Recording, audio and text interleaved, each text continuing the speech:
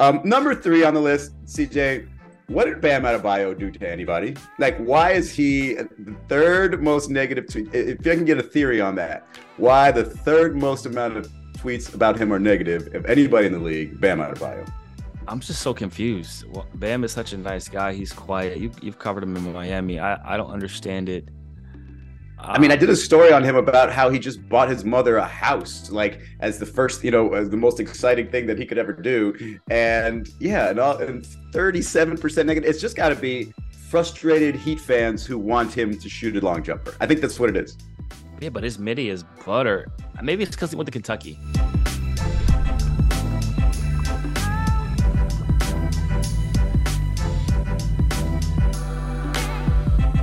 Welcome to the CJ McCollum Show. You know who's across from me, Izzy Gutierrez. We are currently recording on a Monday. As always, this will be released on a Thursday, so forgive us in advance for the conversations that we're about to have.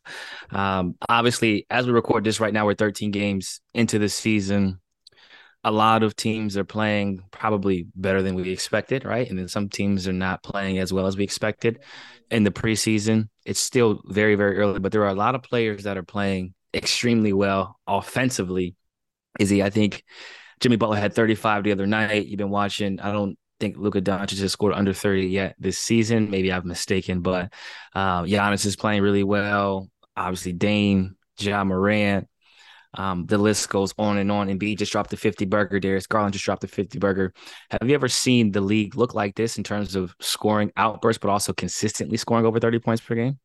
First of all, look at you mentioning Jimmy Butler first. Not a lot of people around the NBA world are mentioning that guy amongst the best scorers in the league. But yeah, he just did have a 35.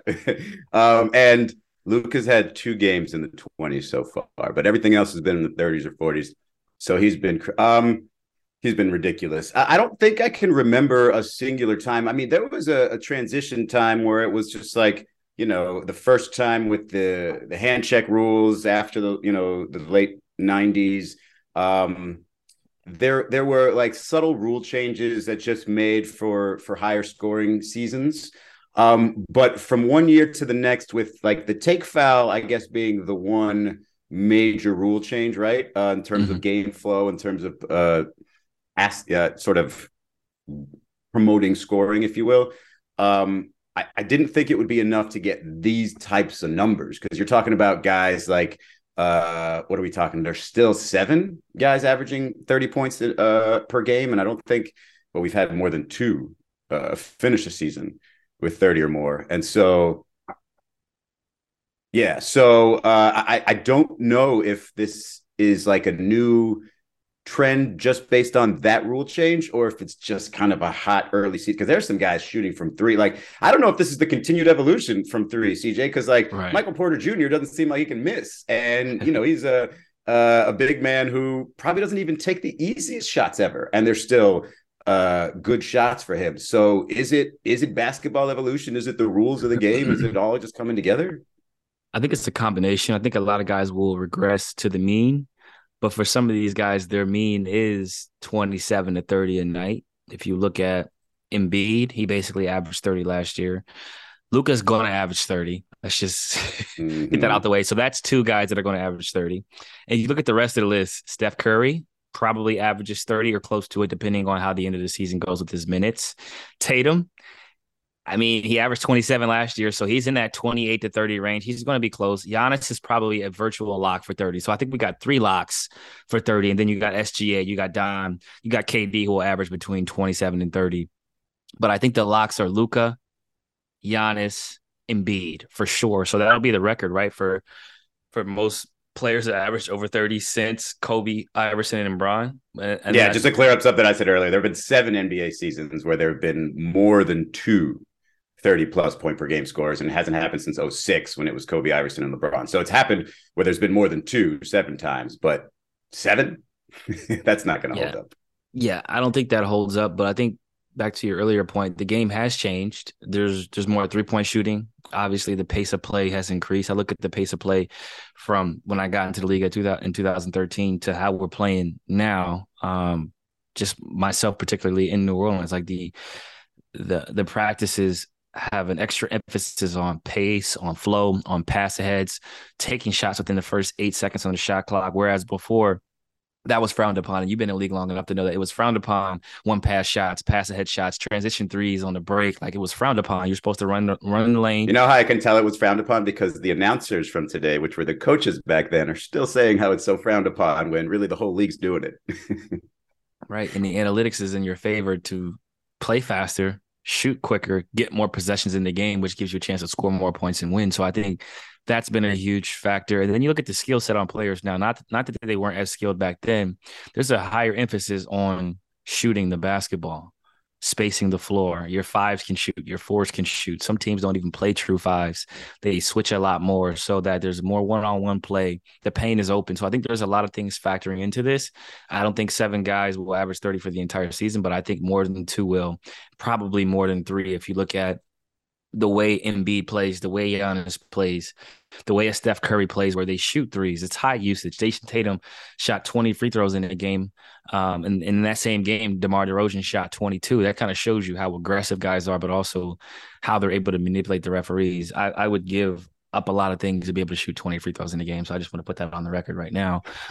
Would be very, very nice. It may take me 5 or 6 games to get there at this rate based on how games are being called in New Orleans.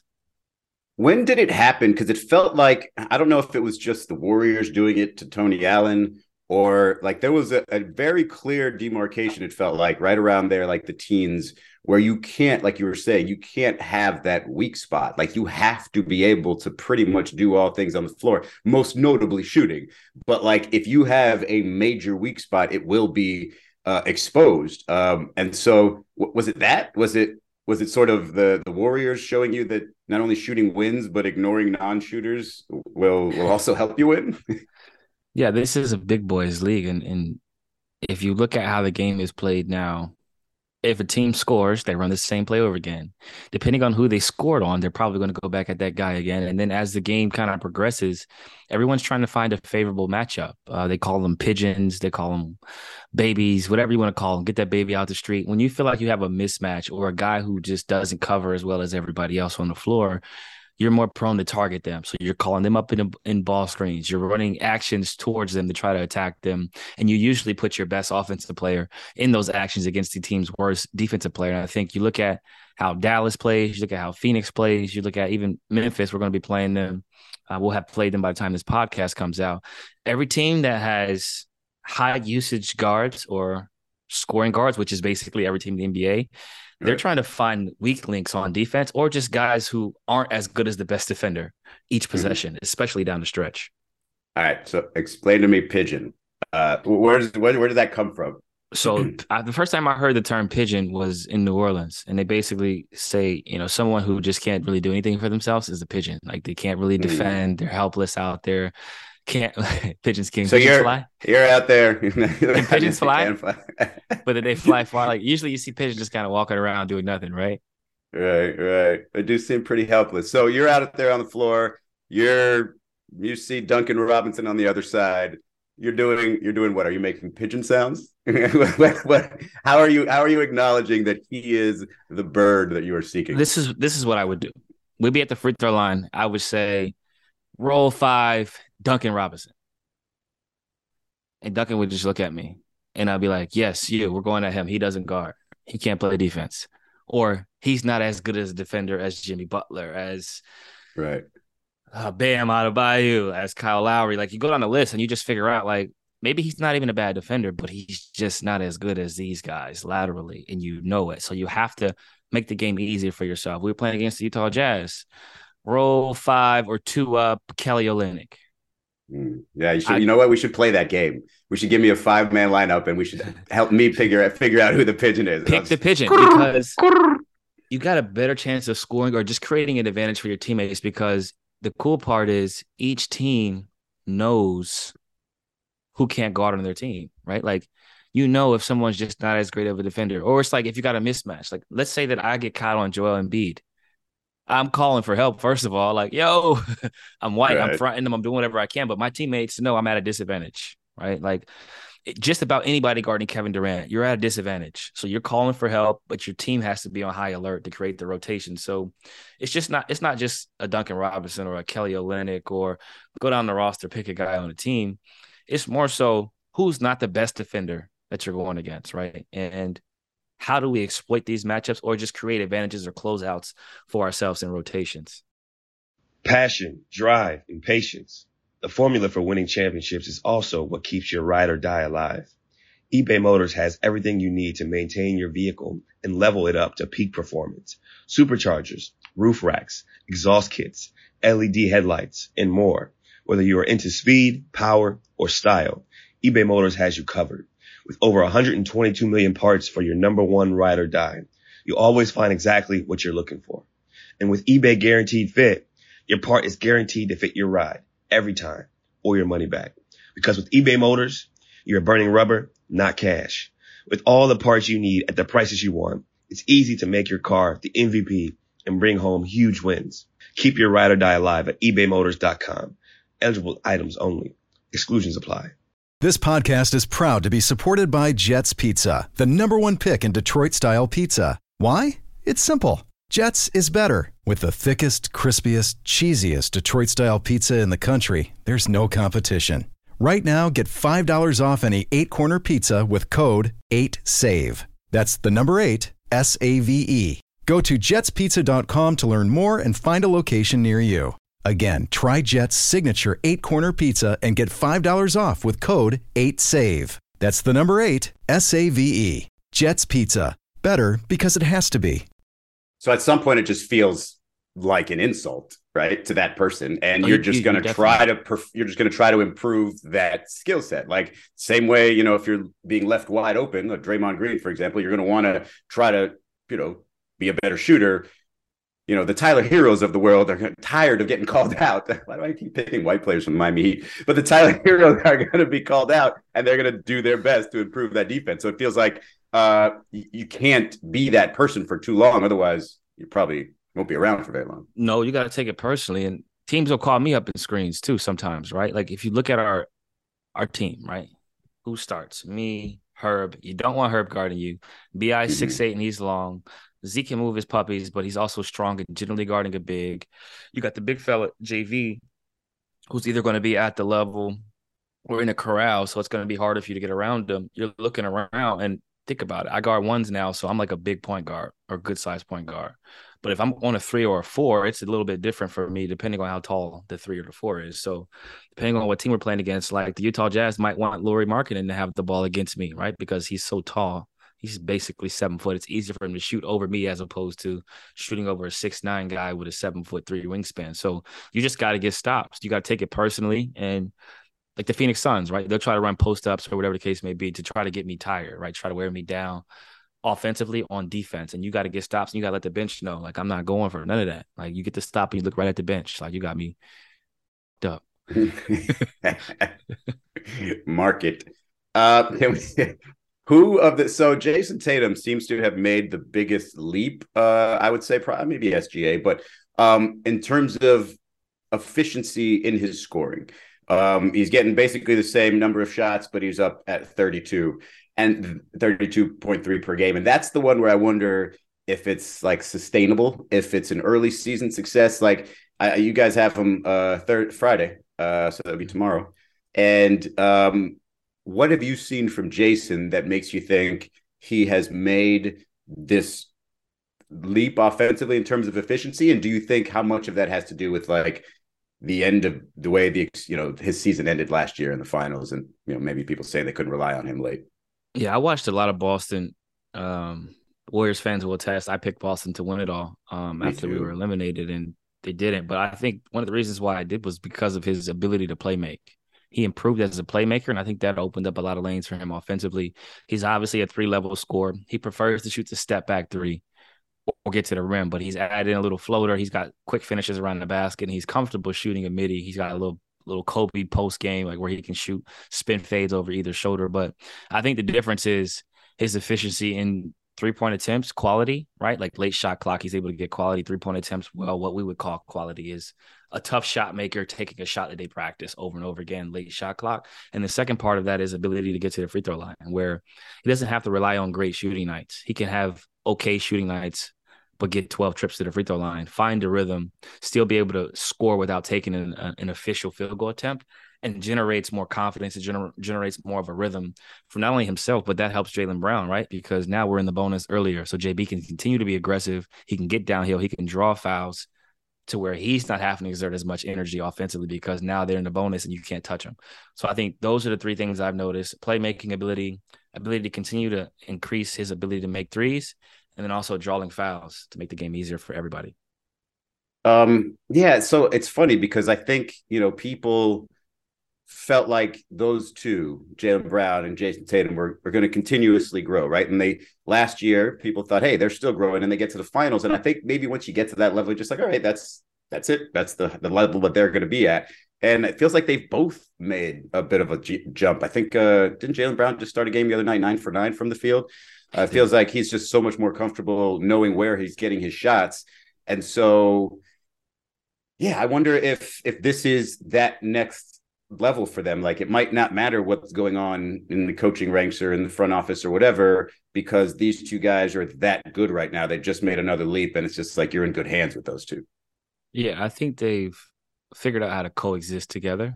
They're not fighting each other for shots. They're making the extra passes to each other, and I think they're celebrating one another's success. And that's the sign of a team that can continue to build together. Obviously, a lot of people have said they got to split up. JB needs his own team. They can't play together. They're two big wings. They're both ball dominant, whatever the case may be. And I think they figured out how to both remain themselves while empowering each other. And that's very hard to do. Usually someone has to take a step back. And I think Jaylen Brown's alpha mentality is helpful because he's still aggressive. He's still able to find his shots. He's able to find how to impact the game, even when Jayson Tatum has it rolling. Like you said before, Tatum's averaging 30 and Jaylen Brown starts a game 9 for 9, but doesn't force himself into the game, right? Like, he's still just taking the shots that are there as opposed to trying to get up 25 shots. And I think that's the difference in the maturity level, but also in what they're trying to accomplish. They got that close to winning a championship. So they realize if we can just tinker some things, start off a little bit better, not be under 500 at the halfway mark, then they give themselves a better chance of getting back to the finals. Yeah, I was trying to look at their free throw shooting numbers and see if there was a big leap from last year to this year. Yeah, Jason's made that leap from 6.2 free throws. I guess that was a career high attempts last year. He's at 9 a game now. And I guess that is where you can make that bigger difference, right? There was a lot of times in the playoffs where whether it's the Heat or the Warriors, a game got bogged down some, he's got to create. And he does the thing where he's got this, ridiculously long arms, and he's, sort of swipes through as he's going to the rim. Wasn't getting a lot of those calls maybe in the Eastern Conference Finals, maybe going into the finals. And it feels like he's more established ways to get to the line, given, his obvious skill set. Yeah, I think he's got a little bit more street cred, if you will, right? Like, he's been to the finals. He's played on the biggest stages. He's known as a scorer. He's a guy who's averaged over 25 in consecutive years, basically 27 a game last year. The referees understand how he plays to understand his scoring areas, and I think they watch film just like we do. And he's very good at drawing fouls. He's good at drawing contact. He's good at baiting you in there, and then he's able to maneuver off the bounce, right? He's got the quick twitch. He flinches at you as he's going through his between crosses. He has the threat of a step back, but then he's 6'8", 6'9". He might be 6'10" now because he continues to grow.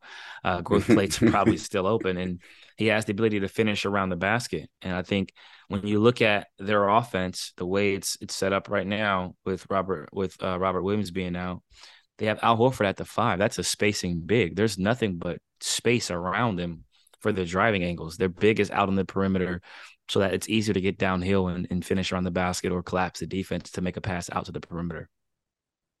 Talk to me about Donovan Mitchell with this Cavs team.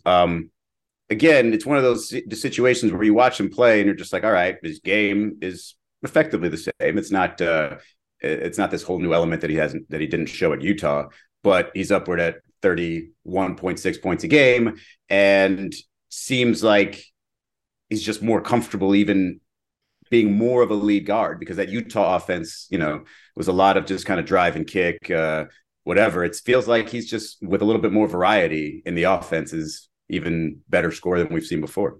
Yeah, I think his efficiency is through the roof right now. As you said before, he's averaging basically 32 points per game, 6 assists. But what's most impressive is the 51 from the field. This is a career high in field goal attempts for him. And people talked about his playmaking, how he's improved as a playmaker, how he has better players around him. He's shooting more. He has the ball in his hands, probably a little less with Darius Garland coming back, but he's been more effective. And he's shooting 43% from three on almost 10 attempts a game. So that's showing you high value, right? High ability to make the right decisions and make his teammates better. He has an overall plus minus a +7.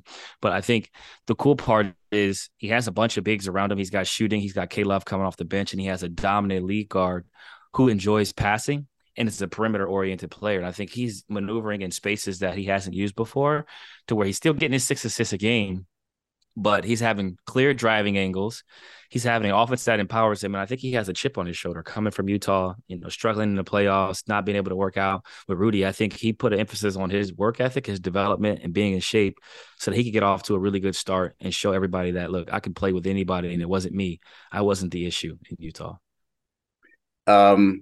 And Darius Garland, he seems like one of those guys would just be a nightmare to try to defend, just because I feel like he could probably cross you over 3 separate times on one possession. He's just kind of really hard to, I don't know, it's just kind of hard to follow, it feels like. Do you have any, do you see any similarities between the two of you guys in your game?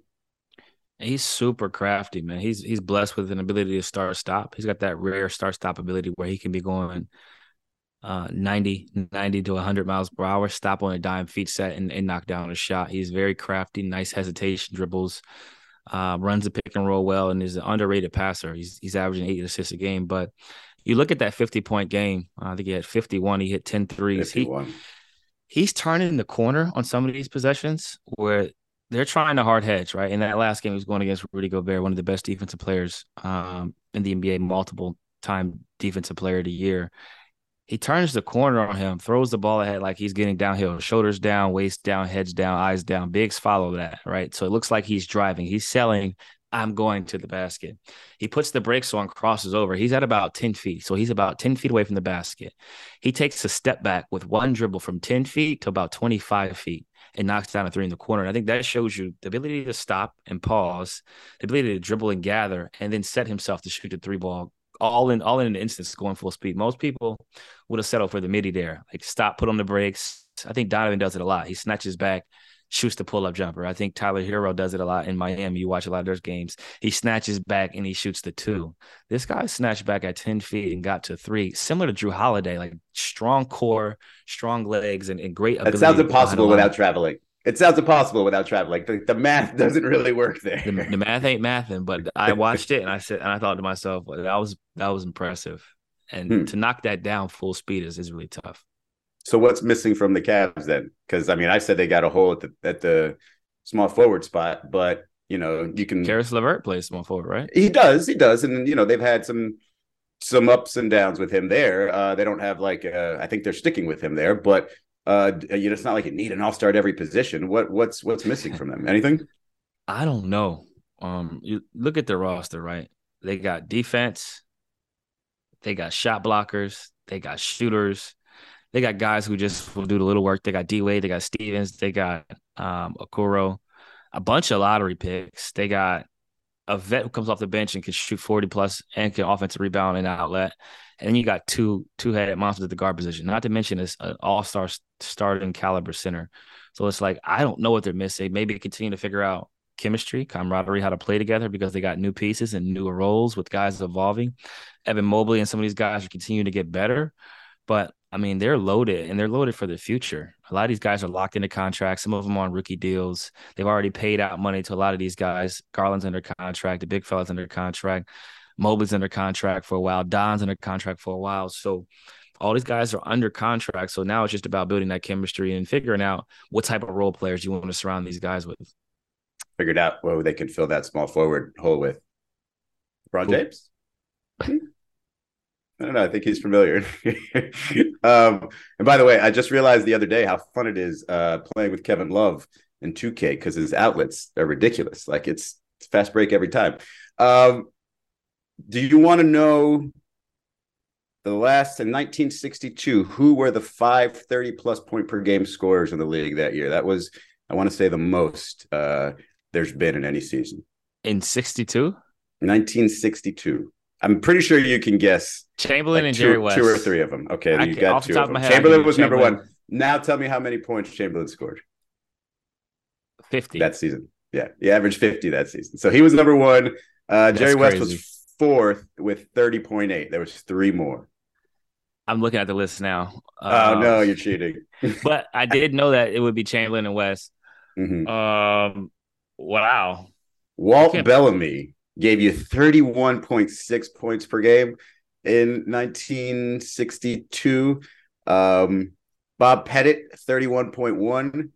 And then it was Oscar Robertson, 30.8. What was the difference? What was going on in that season? I didn't know Bob Pettit was getting to it like that. 31.1. Goodness gracious. And Oscar was basically flirting with a triple-double with the 30 points, huh? Yeah. Probably 9 and 9 or 8 and 8. Does he think he is, Russell Westbrook? So you got the other day, you guys beat the Houston Rockets, and at the end of the game, it was a little scuffle there between Kevin Porter Jr. and Jose Alvarado. Jose Alvarado, who his nickname is what? Grand Theft Auto. Grand Theft Auto, because of his move where he sides in the corner and steals inbounds passes. But he has gone from like guy with a move to like a really quality NBA rotation player. Like, talk to me about Jose, like what makes him so effective, and like it feels like his story is going to live with him, throughout his career. Yeah, I mean, I'm a huge Jose fan. I think the cool part about his story is that he was undrafted, kid from New York, really had to work his way up, right? Goes to Georgia Tech, wins Defensive Player of the Year. Obviously, he's playing during COVID, what those COVID years were like for a lot of college students, and works out for a bunch of teams, doesn't get drafted, ends up signing a basically 2-way summer league deal with the Pelicans, plays well, plays aggressive, continues to work on his game. And like you said before, he was known as a guy who was just a pesky defender.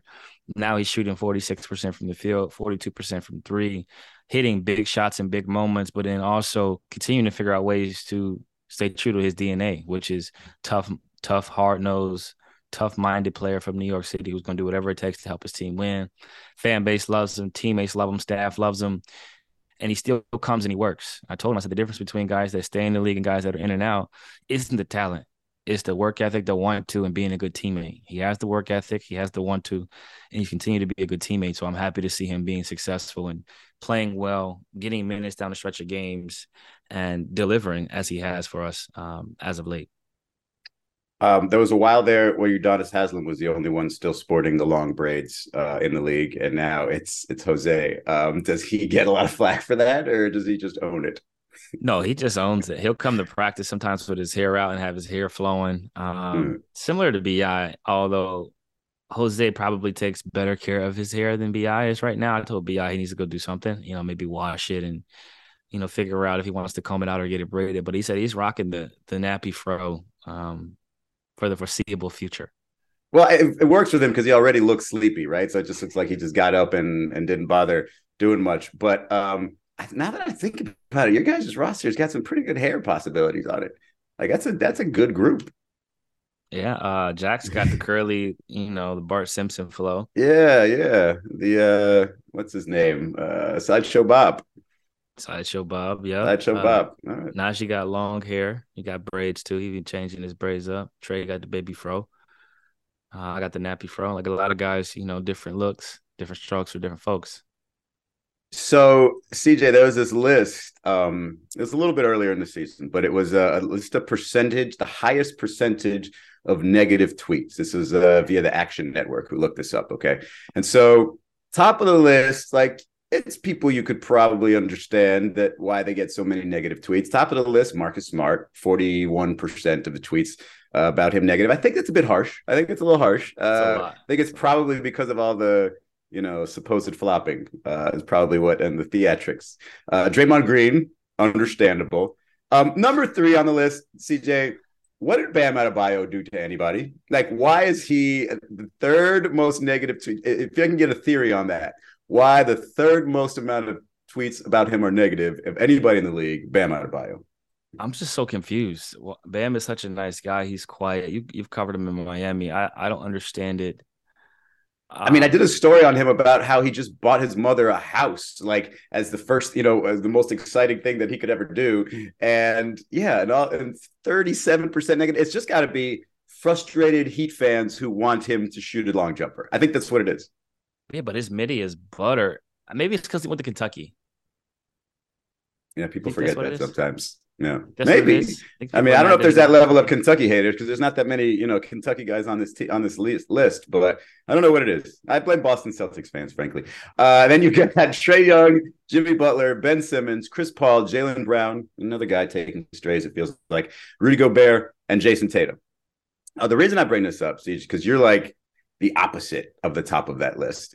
You have the second lowest, at least when Action Network did this, the second lowest percentage of negative tweets. I forget who had the least amount of negative tweets, but you were second. First of all, do you like that, or do you feel like you had a little bit more of an edge there? No, it's an honor. It's an honor to be the second lowest for negative tweets. I think.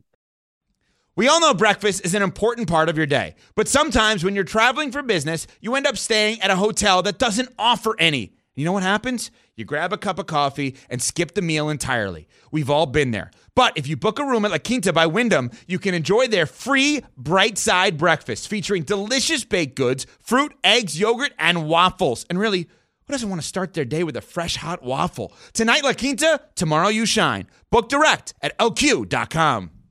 Hi, it's Mike Greenberg letting you know ESPN Bet is ready to take you through all the biggest sports moments this spring. The official sportsbook of ESPN has exclusive offers and markets from Scott Van Pelt, Stephen A. Smith, and me, plus many more. From the playoff intensity to finally getting out to the ballpark, there's no better time for sports fans. Sign up today. New users get a bet reset up to $1,000 in bonus bets if your first bet doesn't win. Download ESPN Bet today. What a play. Must be 21 plus and present in select states. Gambling problem? Call 1-800-GAMBLER. Terms and conditions apply. See app for details. I think I can relate to people, right? Like, I'm not that tall. I'm not that big. I went to a small school. I got a cool story. I stay out the way. I just do my job and I go home. And I think people can respect that and relate to that. I think it's crazy to see that, 41% of their tweets are negative, or 38 is just a high number of negativity. And it makes me think, like, how many people are you blocking, and like, how do you filter that out? Because you can't take on all that negative attention. Like, it's not good for the soul. So I think guys, I hope they block button is strong. And then you look at the market some of these guys playing. Like, why are JB and Jason when they just went to the finals?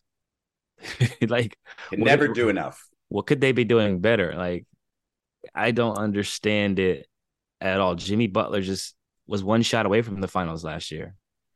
I think I've come to the conclusion now that it's Bam and Jimmy just taking strays from the big three era, where everybody thought the Heat didn't deserve that. And so now it's just like, nope, the Heat get no success. You guys, negative stuff. I'm pretty sure Trae Young, it's just about his hair.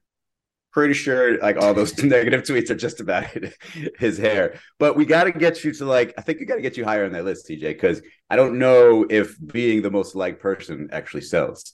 What do you think? Like, I have an answer for this for me, and I can give you mine first if you want.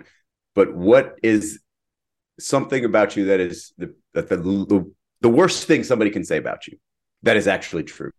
I think right now they could just say that I'm shooting the ball very poorly. And I think that's very accurate. So I wouldn't even be mad at that. I've called some people some parlays, and they had the over on 2 threes and I hit 1, or they had the under on 5 rebounds and I got 7. So it's like they want you to rebound less, shoot more. And then they're like, you didn't get enough this or that.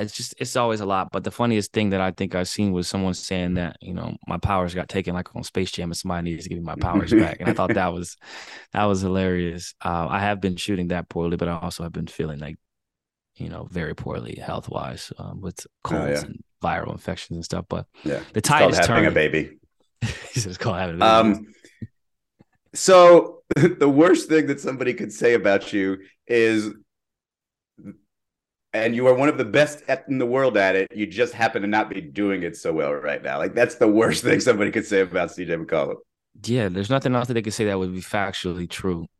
That would be like a negative. Like, I do my job. I do my job as the PA president. I do my job as a father, as a son, as a teammate. And with all that being said, I'm still helping my team win games and still contributing towards winning. Still got a good plus minus. My own court is probably a 6 or 7 differential, maybe an 8, depending on how well we're playing offense. But I think it's funny. Like, we look at all of these things and we're like, oh, one person says one bad thing to you, it's like the end of the world. And it's like, well, there's thousands of people who like admire what you do and are happy to see you doing well. And you can't let the negativity overpower you or overwhelm you, and understand that they hate on Jesus too. So there's nothing you can do perfectly well in everybody's eyes. And Michael Jordan was great, and people still said that he shot too much or he did this or he did that. And Embiid just had 59, and somebody will say that he's not good at something, and he'll make up something. I mean, he should have gotten 60. Like, how do you not get 60?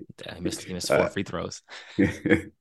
Worst thing somebody could say about me, and this is crazy because I work on it a lot, is I think I have a short temper sometimes. And it's not all the time, but it has to be like something that really matters to me or someone that really matters to me. I might get animated before I should. And the second thing is I definitely don't dance enough at big gatherings. And it's not because, like, I've seen videos of myself dancing. It doesn't look that bad, but I don't know. Like, I've just never been the party starter. And so, like, nobody wants to be the guy, like, everybody just looks at each other and just standing around. You got to have somebody doing and that's just not me. I don't do it enough. That's probably the 2 things you could say about me.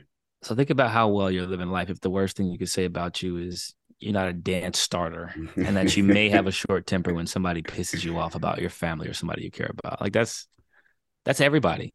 Like, yeah, but if I was in the NBA, I'd probably shoot like 3% from 3 instead of 27.9, which is what you're shooting right now. So my list would grow. My list would definitely grow. How are you feeling this season? Like, outside of, having a kid and getting sick, what's the individual feeling? Because obviously the team's got some room to grow, but you yourself. Yeah.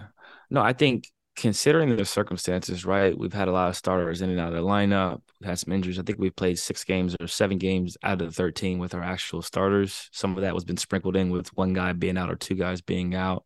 Tough schedule, 8 of our first 11 on the road, 3 losses in overtime. I think we're faring pretty well. Like, it could be a lot worse. You look at some of these other teams who are struggling or balls not bouncing the right way. If we win 3 of those overtime games, in which one Laker game we definitely should have won, Utah game, guy hits a tough shot, and then we go on in overtime against Atlanta where we get a shot at the end of regulation to win it.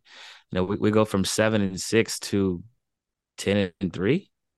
And like, that's the difference, like 1 possession. So I think we're growing as a unit. And part of my job is to help guys from a maturity standpoint of understanding how to be professional each day through wins and losses, but also how to work smarter, not necessarily harder, how to break down film, and how to be consistent. When I'm shooting 40 from 3, or my career average of 39 or 38, and when I'm shooting 27, I still have to be the same.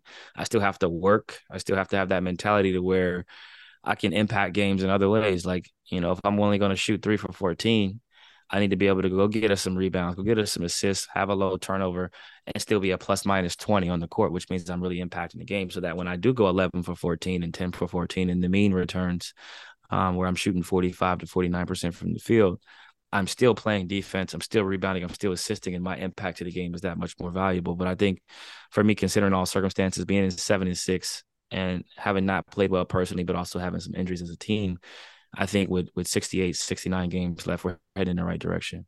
But you're, career high so far in assists, career high in rebounds. Like, it's what you're saying about impacting the game in different ways. But in terms of that part, in terms of sort of orchestrating, in terms of fitting or finding your fit, like, it feels like that's there for you, right? It's just maybe the right shots aren't there yet. Yeah, I think the fit is definitely getting better, more comfortable for everybody. Understanding play calling, understanding spacing. You go through those things when you have lineup changes or when you have a gravity guy like Z who comes in and he changes the game. He changes the way you call a game, what sets you're running, where he's out on the floor, how the defense guards him. I'm getting great shots, especially these last few games, a lot of catch and shoot shots, a lot of open ones, and I haven't made them, but that's just a matter of reps and then trusting the work and then understanding that over 82 game season, the law of averages will be what it's going to be, and your work will always show. Like, who you are is going to show over the course of the season. And a couple guys can have good games in small sample sizes, but who's really who and who really can perform. And I think for us, we know who's who. Now it's about locking them in the little details, spacing, understanding defensive concepts, taking care of the ball, boxing out teams like the Houston Rockets who thrive on offensive rebounds, not fouling, taking advantage of who we are as a team, which is a team who puts pressure on the rim. We shoot a lot of mid-range shots. We score in transition. We defend well in the half court. We have to continue to do those things. Well, the Saints don't look like they're going to be recovering this season, so you're going to get more eyes on you. So I'm sure right when you start to regress back to the mean, we probably shoot the lights out when everybody's paying attention. I like that. No, I like that a lot. All right, the next time we will be speaking will be next week. We will have played 14, 15, 16, 17, 18 games. We'll have played 18 games by the time our next podcast comes out. This is going pretty fast. It's crazy. But as always, I'm looking forward to watching some basketball. Looking forward to being home for the first time in a long time for more than 3 days. I hope you enjoy the rest of your week. And I hope the Browns figure it out, because it's looking bad right now for us. This has been Counting with CJ McCollum.